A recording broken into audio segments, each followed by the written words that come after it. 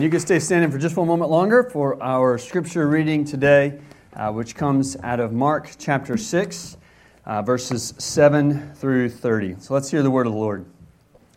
And he, being Jesus, called the 12 and began to send them out 2 by 2, and gave them authority over the unclean spirits. He charged them to take nothing for their journey except a staff, no bread, no bag, no money in their belts, but to wear sandals and not put on 2 tunics. And he said to them, whenever you enter a house, stay there until you depart from there. And if any place will not receive you, and they will not listen to you when you leave, shake off the dust that is in your feet as a testimony against them. So they went out and proclaimed that people should repent. And they cast out many demons and anointed with oil many who were sick and healed them. King Herod heard of it, for Jesus' name had become known. Some said, John the Baptist has been raised from the dead. That is why these miraculous powers are at work in him. But others said, he is Elijah. And others said, he is a prophet, like one of the prophets of old. But when Herod heard it, he said, John, whom I beheaded, has been raised. For it was Herod who had sent and seized John and bound him in prison for the sake of Herodias, his brother Philip's wife, because he had married her. For John had been saying to Herod, it is not lawful for you to take your brother's wife. And Herodias had a grudge against him and wanted to put him to death, but she could not. For Herod feared John, knowing that he was a righteous and holy man, and he kept him safe. When he heard him, he was greatly perplexed, and yet he heard him gladly. But an opportunity came when Herod on his birthday gave a banquet for his nobles and military commanders and the leading men of Galilee. For when Herodias' daughter came in and danced, she pleased Herod and his guests. And the king said to the girl, ask me for whatever you wish, and I will give it to you. And he vowed to her, whatever you ask me, I will give you up to half my kingdom. And she went out and said to her mother, for what should I ask? And she said, the head of John the Baptist. As she came in immediately with haste to the king and asked him, saying, I want you to give me at once the head of John the Baptist on a platter. And the king was exceedingly sorry, because of his oath and his guest, he did not want to break his word to her. And immediately the king sent out an executioner with orders to bring John's head. He went and beheaded him in the prison, and brought his head on a platter and gave it to the girl. And the girl gave it to her mother. And when the disciples heard it, they came and took his body and laid it in a tomb. The apostles returned to Jesus and told him all that they had done and taught. Let's pray. You can be seated. Father, we thank you for this, your word. It's good. All of it is good. The challenging parts, the interesting parts, the gruesome parts, all of it we know, God, that you have given to us to edify us, encourage us, rebuke us, train us in righteousness. And so, Lord, we pray that the same Spirit who raised Christ from the dead, who sent out your word powerfully among the first hearers of the gospel, that same Spirit who lives in all of us who are believers in you, that same Spirit will be alive and active today to stir our hearts to know you and follow you. In Christ's name I pray. Amen. If you are a Clemson football fan, I know the last 2 weeks have been a little nerve-wracking for you and even a little bit disappointing. I don't see anybody nodding, so I guess I got all Carolina fans here today. But for those people, apparently, that are Clemson fans I've heard of, your Heisman Trophy hopeful, Trevor Lawrence, has been out with COVID, and that has thrown a little bit of a wrench in the spokes of the Tigers' plan for another national championship. And so his backup has had to start the last 2 weeks. His name is DJ Uiagalelei. There, I said it, and I did practice. But from now on, I'm just going to call him DJ. I'm going to stick with DJ. So, I know if you're a Clemson fan, you're mainly worried about that one loss the first time in years or whatever. But I want you to think about, for a moment, just this unique window here where Trevor has to step away and DJ had to step in, because I think you're going to see some parallels to the passage today. So DJ was recruited into Clemson as the next generation quarterback, right? And he's a 5-star guy. He's, all these accolades. They're expecting him to take over the reins once Trevor is gone. So for months now, he came to Clemson back in January. For months now, he's been learning the system. and watching everybody. But surely the best way he's learned is by watching Trevor, right? Watching Trevor Lawrence. Trevor Lawrence is expected to be the number 1 pick in the NFL draft. And so he is, at least according to, whoever calls these things, the best of the best right now. If you're going to learn under anybody, he's the guy to learn under, right? So DJ's been learning, been taking some reps. He's had a little bit of practice.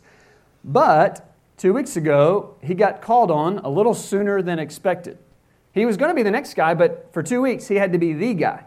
For 2 weeks, all the spotlight that's been on Trevor had to be taken off because he was out. One week, he wasn't even on the sideline. He wasn't even there. All the spotlight had been on him, but for 2 weeks, the spotlight, all the focus, all the attention is on DJ. And in many ways, it was good preparation. Because yes, Trevor's coming back, and all the spotlight will be back on him starting this coming week. But once Trevor's drafted, then it's DJ's turn. He's got to step up, and he's got to take the reins. Now, why do I figure all that out for you? That's kind of like what happens here at the beginning of this passage. Mark chapter 6, verse 7 says, Jesus called the 12 and began to send them out. So he called his disciples to him, just like he had before, and he sends them out on a mission. They have a ministry to do. For all of the Mark up to this point, the disciples have been watching Jesus. They've been watching him and learning from him. And he's the best one to learn from, right? I mean, there's nobody better to learn from, literally, than Jesus. They've been learning. And one day, when Jesus ascends back to heaven, from where they are, so that's, our present day, all the ministry is going to happen through these disciples and the people that come after them. So this is a good practice for what the future will hold. It's a short window. Jesus is coming back at the end of this chapter, and the focus, all the spotlight goes back on Jesus. But for this little section that we're in today, Jesus is only briefly talked about. It's about his disciples. Jesus has called disciples to himself, and one day all the ministry is going to happen through them. But for this moment, the ministry is happening just as a window, kind of as a practice, a preparation for what's to come ahead. It's a rare glimpse in Mark. Mark and all the other gospel writers, they're all about Jesus. I mean, all the Bible is, but these are really all about Jesus. But here's just a half a chapter where the focus is actually on the disciples and what God does through them. And because of that, it's a direct passage to us. Because this is who we are. We are disciples of Jesus. If we've put our faith in Christ, we are the descendants, spiritually speaking, of these first disciples. And so what the disciples are called to do, the way that they're brought into this, is an invitation to us. You see, Jesus, we've called this series, Follow Me, because that's what he said to the disciples at the beginning. But that invitation to follow was never an invitation only to observe Jesus. The invitation to follow Jesus has always been an invitation to participate in the ministry of Jesus. Yes, there is so much the disciples and we are supposed to learn from watching Jesus. We have to observe, we have to study, we have to learn him. But we don't learn to follow Jesus with our feet up in a lazy boy. We learn to follow Jesus as we go. It is on-the-job training. We are following him. The disciples literally are going all around Galilee. It seems like they never stop. They're constantly moving. And that's a picture here of what it looks like to follow Jesus. Following Jesus isn't just spiritually sitting still.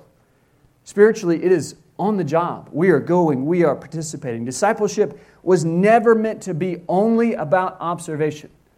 It's always been intended to be about participation. Christianity can't be learned from a distance. You don't learn to follow Jesus just by looking at him from far away. You learn to follow Jesus by getting up close with him, following him, being right there with him. Christianity is not a spectator sport. It's an invitation to get in the game.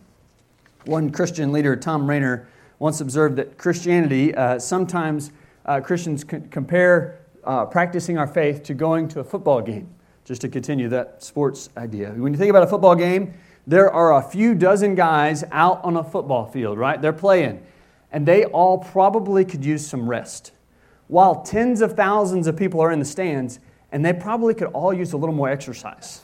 You know what I mean? Christianity isn't about some spectators and some professionals on the field.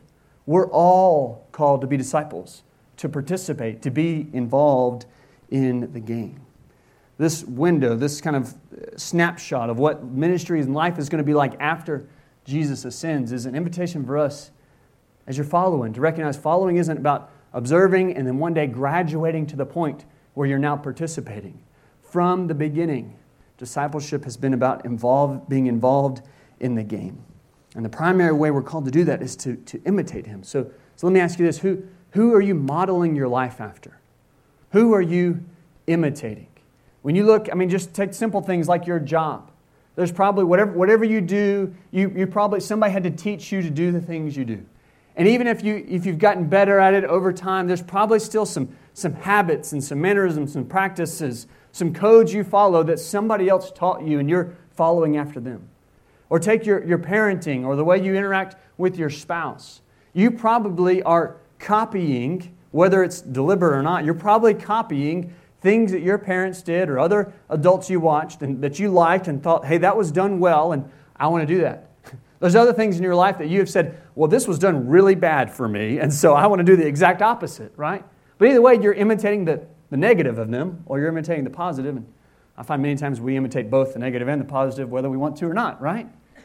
So who are you modeling your life after, your spiritual life? In the deepest sense, what are you modeling your life after? There's nobody better. The number one draft pick of all time.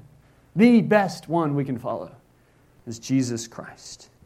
Now, if you followed this scripture as we read it, there's some weird things that happen here with John the Baptist. And you may have heard that. If that was new to you, you're thinking, what in the world's going on? Somebody got beheaded and there's a platter and oh my goodness, Well, stay with me for just a minute.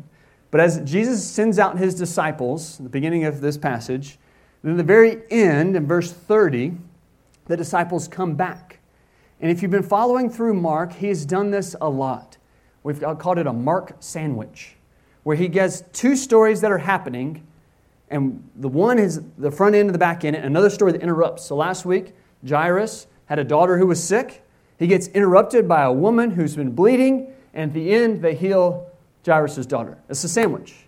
And so here it is. The disciples are sent out, the 12 of them, were interrupted by this story about John the Baptist being killed, and then the disciples come back. And every time Mark does that, what he wants you to do is say, these go together. We understand these stories by interpreting them and understanding them together. And so between John the Baptist and the 12 disciples, we learn what it looks like to truly follow Jesus. He's going to show us, between the two of them, the 12 going out, John the Baptist, what it means, like how to follow Jesus. But He's also going to show us some of our deepest fears and why we don't follow Jesus. What keeps us from following Jesus? So starting with the things that we learn and how to follow Jesus, there's at least three things. And so you don't have an outline, but this is the one main takeaway. You can scribble in your paper somewhere, is that disciples imitate Jesus. Disciples imitate Jesus. That's at the core of who we are, the core of what it looks like to be a Christian, is that we are modeling our life after Jesus. Christ has saved us. He's redeemed us. He's restored us to a relationship with God. And by that power, we begin to actually follow Him. And so the first way we imitate Him is we seek the kingdom. We seek the kingdom. That's the way I'd summarize what the disciples of Jesus do as they go out into ministry. They seek the kingdom of God, and they do it just like Jesus did. Jesus has always been about His Father's kingdom. And so because He's always been doing it with the Father, Jesus has never done it alone. And the disciples are called to not do it alone either. You'll notice in verse 7, he says, He called the 12 and began to send them out two by two. Now, if you're like me, I hear Noah's Ark there and just picture these animals going out. I don't think that's what Jesus was thinking when He sent them out two by two. It's not about reproducing the Noah's Ark here. What He's saying is that just like Jesus has always had His Heavenly Father, Jesus has always been in fellowship with God the Father. He's always been in perfect communion. So we too are created not to be alone, but to do life and to do ministry beside one another as fellow partners in the gospel. We're called to go about Jesus' ministry with faithful Christian friends. It's one thing to have friends. It's a different thing to have partners in the gospel, people who are committed to Christ like you are, who are trying to seek to encourage you to go on this spiritual journey together. It can be so hard sometimes if we're trying to do it alone. Here Jesus sends out the disciples from the beginning with a partner, somebody to encourage them along the way. Sometimes circumstances get in the way and it makes it hard to have good Christian friendship. But other times we're the ones that make it difficult. We're not a good friend, or we don't pursue friends. And so God calls us, if we're going to seek the kingdom, not to do it alone. And as we do it, to travel lightly. You'll hear in verse 8 and 9, he says, He charged them to take nothing for their journey except a staff, no bread, no bag, no money in their belts, but to wear sandals and not put on 2 tunics. Again, this is imitating the way Jesus himself did ministry. Luke 9:58 says, And Jesus said to them, Foxes have holes and birds of the air have nests, but the Son of Man has nowhere to lay his head. He had no home. He was homeless and doing ministry. So Jesus is sending out his disciples, and he's sending them out even less well supplied than he could have. He could have sent them out with more, but he sent them out with less as a way of depending upon God to provide for them. When the Israelites left Egypt in the Exodus, back in the Old Testament, they went with hardly anything. God provided for them as they went. It is so easy for us, especially as Americans in our Western materialistic type world, to just spend our whole life accumulating stuff, isn't it? If we're going to live on mission, we got to travel lightly. Don't get so caught up in the stuff of this world that we're bogged down by it. What is the mission? As we're going, what is the mission? Well, he says in verse 12 and 13, So they went out and proclaimed that people should repent. And they cast out many demons and anointed with oil many who were sick and healed them. And if you're following through Mark, that reads as a summary of what Jesus had been doing. And now here's the disciples, and they're doing the same thing. They're imitating Jesus. They're following him. I don't know about you, but that's exciting. That's exciting. We get to participate in the ministry of Jesus himself. It starts with proclaiming and calling people to repentance. Again, it's the same thing Jesus did. Our memory verse of the month of September, Mark 1:15, the kingdom of God is at hand, repent and believe in the gospel. That was Jesus' first sermon. And so here is the disciples. They're going out and they're proclaiming repentance. And so should we.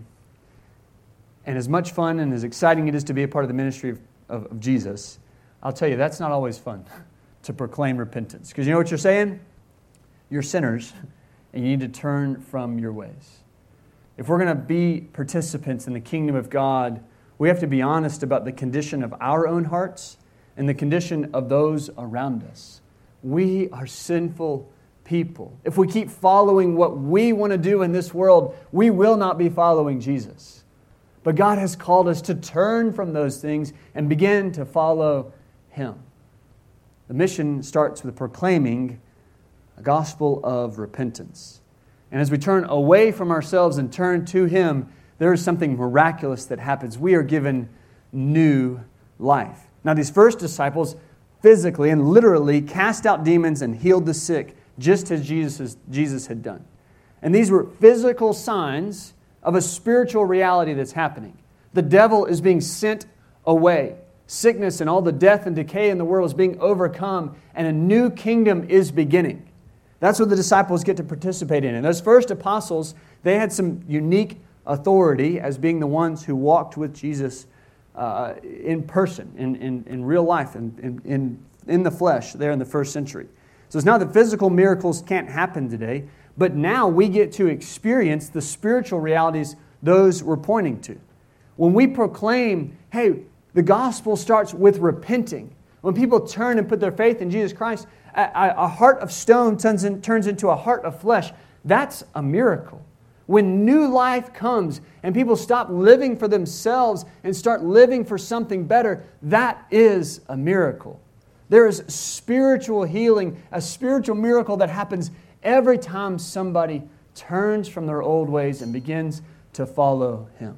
I tell you, that will never happen on somebody's own strength. That will never happen by any human power. That will only happen by the power of God Himself.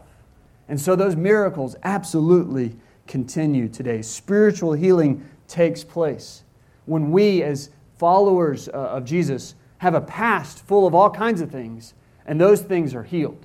Things like shame and guilt and grief begin to heal in our hearts when we follow Jesus.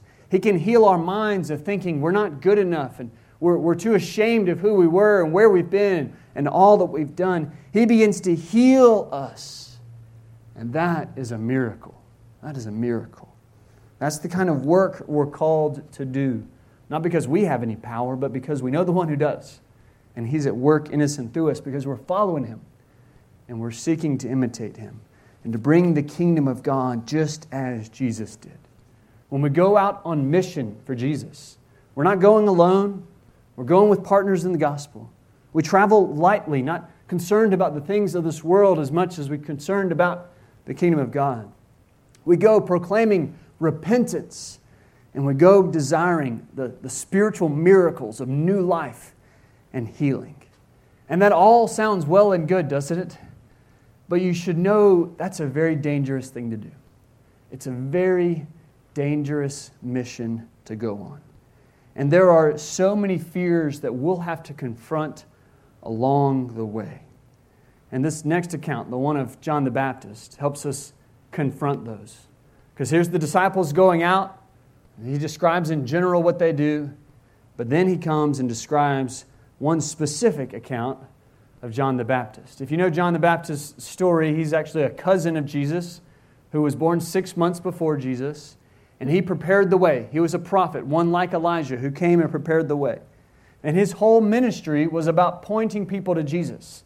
So even though he's not one of the 12, he is one of the followers of Jesus, and that his whole life was about pointing to Jesus.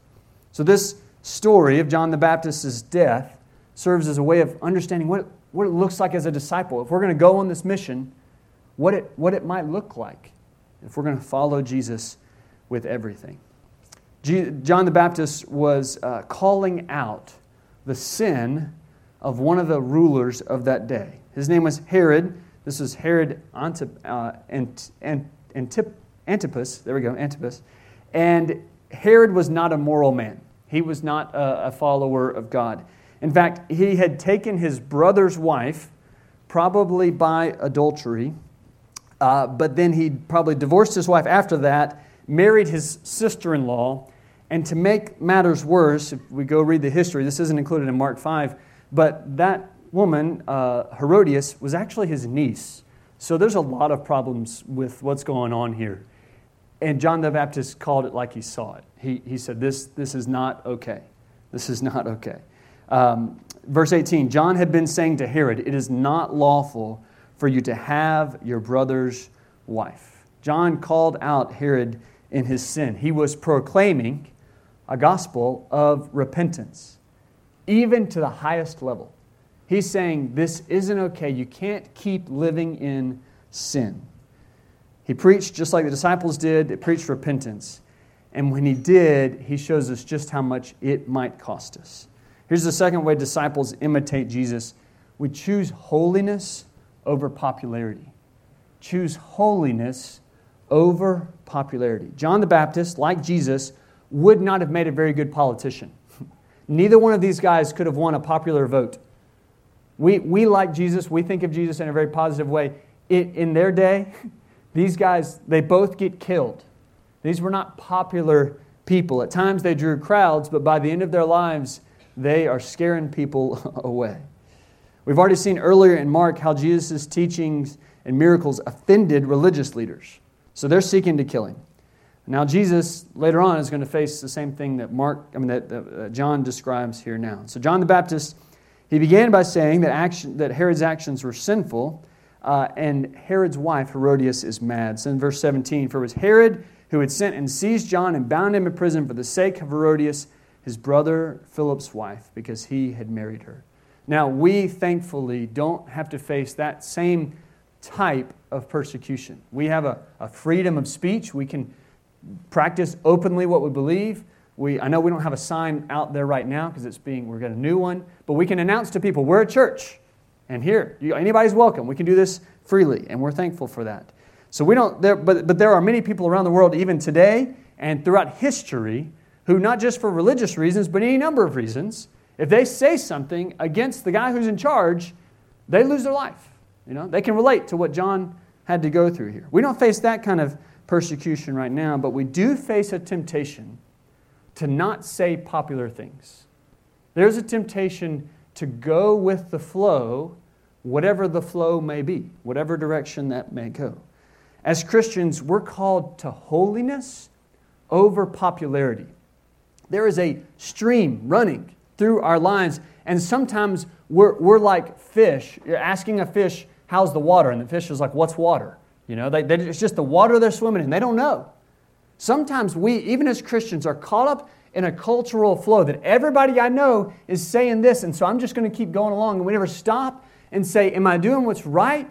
Or am I doing just what everybody else around me is doing? So it's going to take some homework. We can't just assume we know what the Bible says. Stop and ask, does the Bible address this issue? What does it say? And how do I follow Christ in this issue? And when God says it, when we know it, stand up for it. Even if the powerful people around you are saying it's wrong. If God says it's right, it's right. And maybe the first things that come into your mind are hot-button political issues, and that's important. But make sure you stand up for what's right, and make sure that goes into your own hearts, deep into your own hearts. Stand for personal holiness. Stand for character. Stand for integrity. Stand for honesty. In a world that's all about me first and my priorities and what I want, choose to live selflessly, to humble ourselves before others and honestly seek their interest above our own. Be willing to be patient in a right now world. Those things are so countercultural that people are going to say, you're going upstream. What's going on, man? Stand up for what matters. If you're a person of your word, if you're a person of integrity, then people are going to notice, because that's different. John was imprisoned for calling a sin a sin. He called it like he saw it. And Jesus warned that his disciples might have to face the same kind of trouble that John faced. In verse 11, he told them when he sent them out, if any place will not receive you, and they will not listen to you, when you leave, shake the dust that is on your feet as a testimony against them. Shaking the dust off was a way of saying, I'm not even taking the dirt with me from this place. I'm leaving it behind. I'm giving it all over to God. Tim Keller calls this being selectively offensive, and I like that. The disciples are called to be selectively offensive. As Christians, we have to be offensive, but in the right way to the Christians, to the non-Christian world around us. Some people we know, and maybe you're one of these, you're offensive just all the time. It's not for being a Christian, just being obnoxious. You know what I mean? Like we all have experienced that. And people may say, one for the other, but we're not called to just be offensive for offensive's sake. But when the Bible is clear on something, we got to be willing to take a stand, and sometimes that will be offensive. Be offensive where the Bible has already offended you. That's a good place to start. And if the Bible has never offended you, you're probably not reading it closely enough. You know what I mean? Like, really take a deep dive, and you'll see, hey, this is going to be offensive to everybody. See what the Bible says about your money. Look deeply at what the Bible says about your purity. Study deeply what the Bible says about how you're supposed to use your tongue, the words that come out of your mouth, and how you're supposed to treat your spouse. And let that humble you. And when you've been humbled by the Word of God, then it will help you point other people to the Word of God, that they too might be humbled. Let our proclamation of the cross of Christ be offensive. It's offensive enough on its own. Paul said in 1 Corinthians 1:23, we preach Christ crucified, a stumbling block to the Jews and folly to the Gentiles. They say, how could you possibly preach a guy who died as your Savior? And we say, amen. It's exactly what we're preaching. It's upside down and backwards, and so many people can't understand it. But our message, at its very core, by calling people to repentance, It is offensive. Now notice that Herod imprisoned John because his wife was offended at his teaching, but Herod was actually attracted to his message. Verse 20, it says, "For Herod feared John, knowing that he was righteous, a righteous and holy man, and he kept him safe. When he heard him, he was greatly perplexed, and yet he heard him gladly." So picture this. Herod's got John in prison, and yet he kept pulling him out of prison to right there in the court or whatever to continue to hear John's message. John is in prison for calling Herod a sinner, and Herod calls him out and is like, "Hey, I want to hear that again. Come here. Tell me more about this. Tell me more about how I'm a sinner." How does that happen? How is somebody offensive and attractive at the same time? Well, the way that happens is by the gospel, and that's exactly what we're called to be. You see, we're not offensive by a personality. We're not offensive by just, rubbing people the wrong way. We're actually attractive and winsome in our message. But it does so in a way that cuts against the grain of our hearts and begins to pierce deep in us. Many of us trend one way or the other, right? We either never offend anybody because we want to please people, or we tend to overly offend people. This is a tightrope that's really hard to walk. But John is doing it here. He's offensive in the right ways and attractive and winsome and compelling and interesting in the right ways. John the Baptist uniquely found a way to do both. And one of the reasons John is so compelling to Herod is that John is the exact opposite of Herod. You read through this, and here's John and Herod, and they could not be more different. John, in verse 20, it says that he is perplexed by John. And I love this word. Look at this word. The opposite of the original word here means to move firmly in one direction. So the opposite of that is to be just stagnant and confused. That's where Herod is. The most powerful man in the region. He can do what he wants. We're going to see he just ends people's life at snap of fingers. But he is perplexed by John because there's something so compelling about his message. So interesting, so intriguing that he's dumbfounded. He's just stuck, like his feet are in quicksand. He can't go where he wants to go. He's perplexed by him because John has a message, and he's got conviction. He's got a backbone, and Herod has none of that. Herod has none of that. Herod doesn't stand for anything, and he's thrown off by this guy who's willing to give up his life for what he believes. There's an opportunity that comes that brings us all to the forefront. Herod has a birthday. And as somebody who's powerful and wants to be perceived as powerful, he throws his own banquet. And he invites all the most important people, the richest people, and the people, the nobles, the people that are well respected. And it's a tremendous banquet. And as a part of that, his own stepdaughter comes in and dances for this group of people.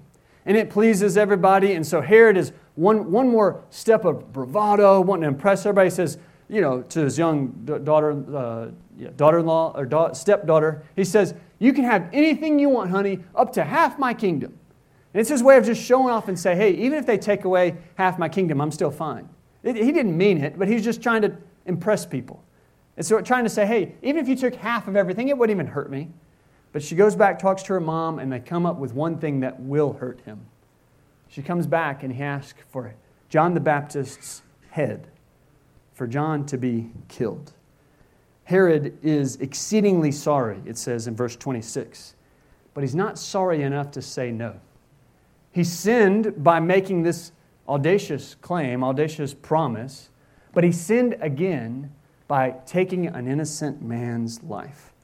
And he did so under the premise that I'm just keeping my word. But it says he did it because of his vow and because of his guests. He didn't want to disappoint. He didn't want to look weak. He didn't want to look like he didn't know what he was doing. Here's John the Baptist, a man of conviction, a man willing to stand up for what's right and to go to his own death for what he believes. And here is Herod, who has all the marks of power in this world and yet is weak and spineless. And when you see them together, you see what really matters in this world. Choose holiness over popularity. Follow somebody who matters. Stand up for something who matters. If we just get steamrolled by the world and live like the world, then we may get some power in this world and it will be worth nothing. It will be worth nothing. Herod didn't live for what's right. He lived for the approval of man. He lived for himself. He lived for his own power and his own wealth. And if he's avoiding embarrassment in front of people at all, he doesn't want to be embarrassed. He wants to do his own thing. But for John, he wouldn't do it. He wouldn't go along with the world. We don't live for people's approval. We live for an audience of one. We live for Jesus. We imitate Him and Him alone. So we fear Him and Him alone. John the Baptist was willing to stand up for what's right, say what's right, do what's right, even when it was wildly unpopular. And in doing so, it cost him his very life. The last way the disciples imitate Jesus is we're called to be willing to give it all. Be willing to give it all. Herod was so perplexed and stunned by John's boldness because this man was willing to give up his life for what he believed, and Herod had never seen that.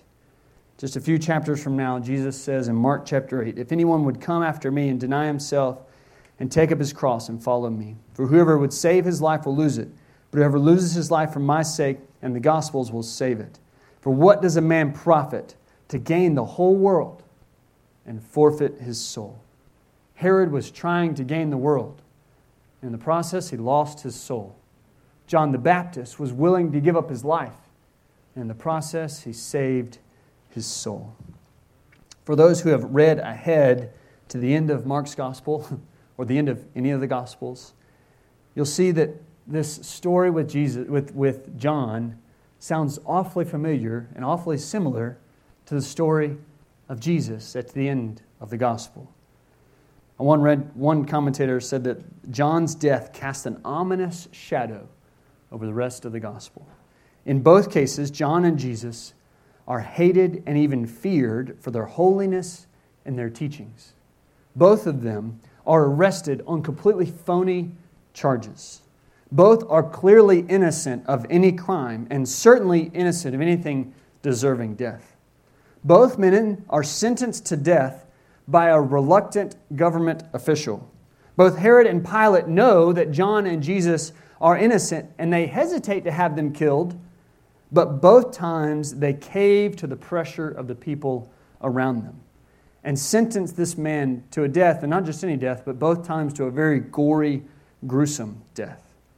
The followers in both cases of John and Jesus come and take the body and bury it in a grave.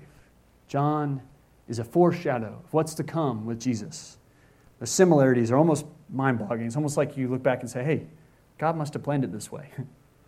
But of course, there's one major difference in there. Jesus comes back. Jesus resurrects on the third day. And He proved once and for all that He is, in fact, the Son of God. He proves that He has the authority and the power over all life and death. And He proved that everything that He taught was true. It means that the death that Jesus died was for you and for me. And all who believe in Him have that spiritual new life, the miraculous new life in Christ. And listen to how that impacts everything we've said this morning. If we repent of our sins and put our faith in Jesus Christ as Lord and Savior, then we are fully accepted in God's eyes. And if we are fully accepted in God's eyes, then the temptation that Herod was caving to won't tempt us anymore.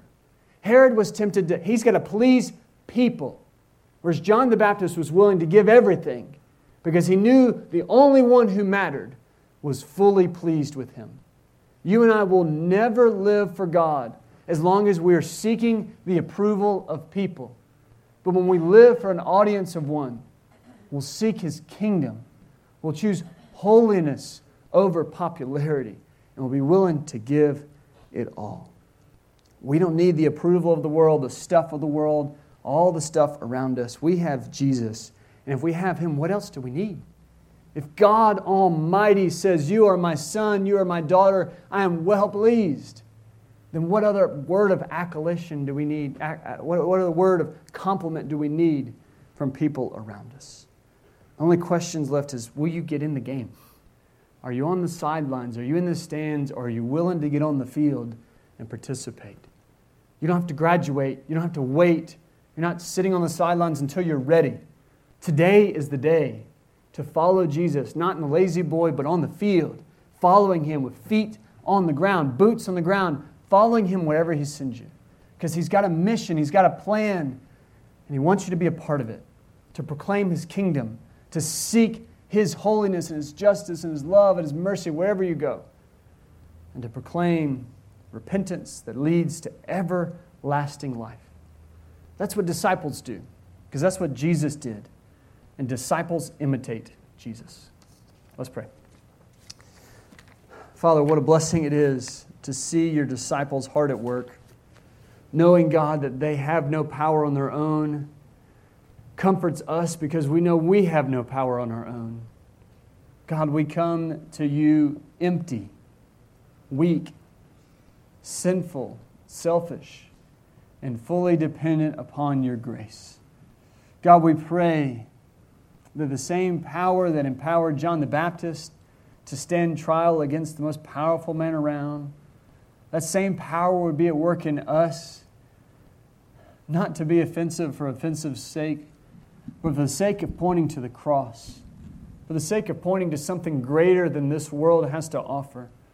God, show us, I beg, what it means to follow you with all of our heart, with all of our soul, with all of our mind, and all of our strength. God, may we leave the stuff of this world behind. Love people and love you like only you can empower us to do. During the closing song, I want to invite you to respond. If you have not put your faith in Christ and turn from your sins, believe in Him for salvation and begin a journey following Jesus forever.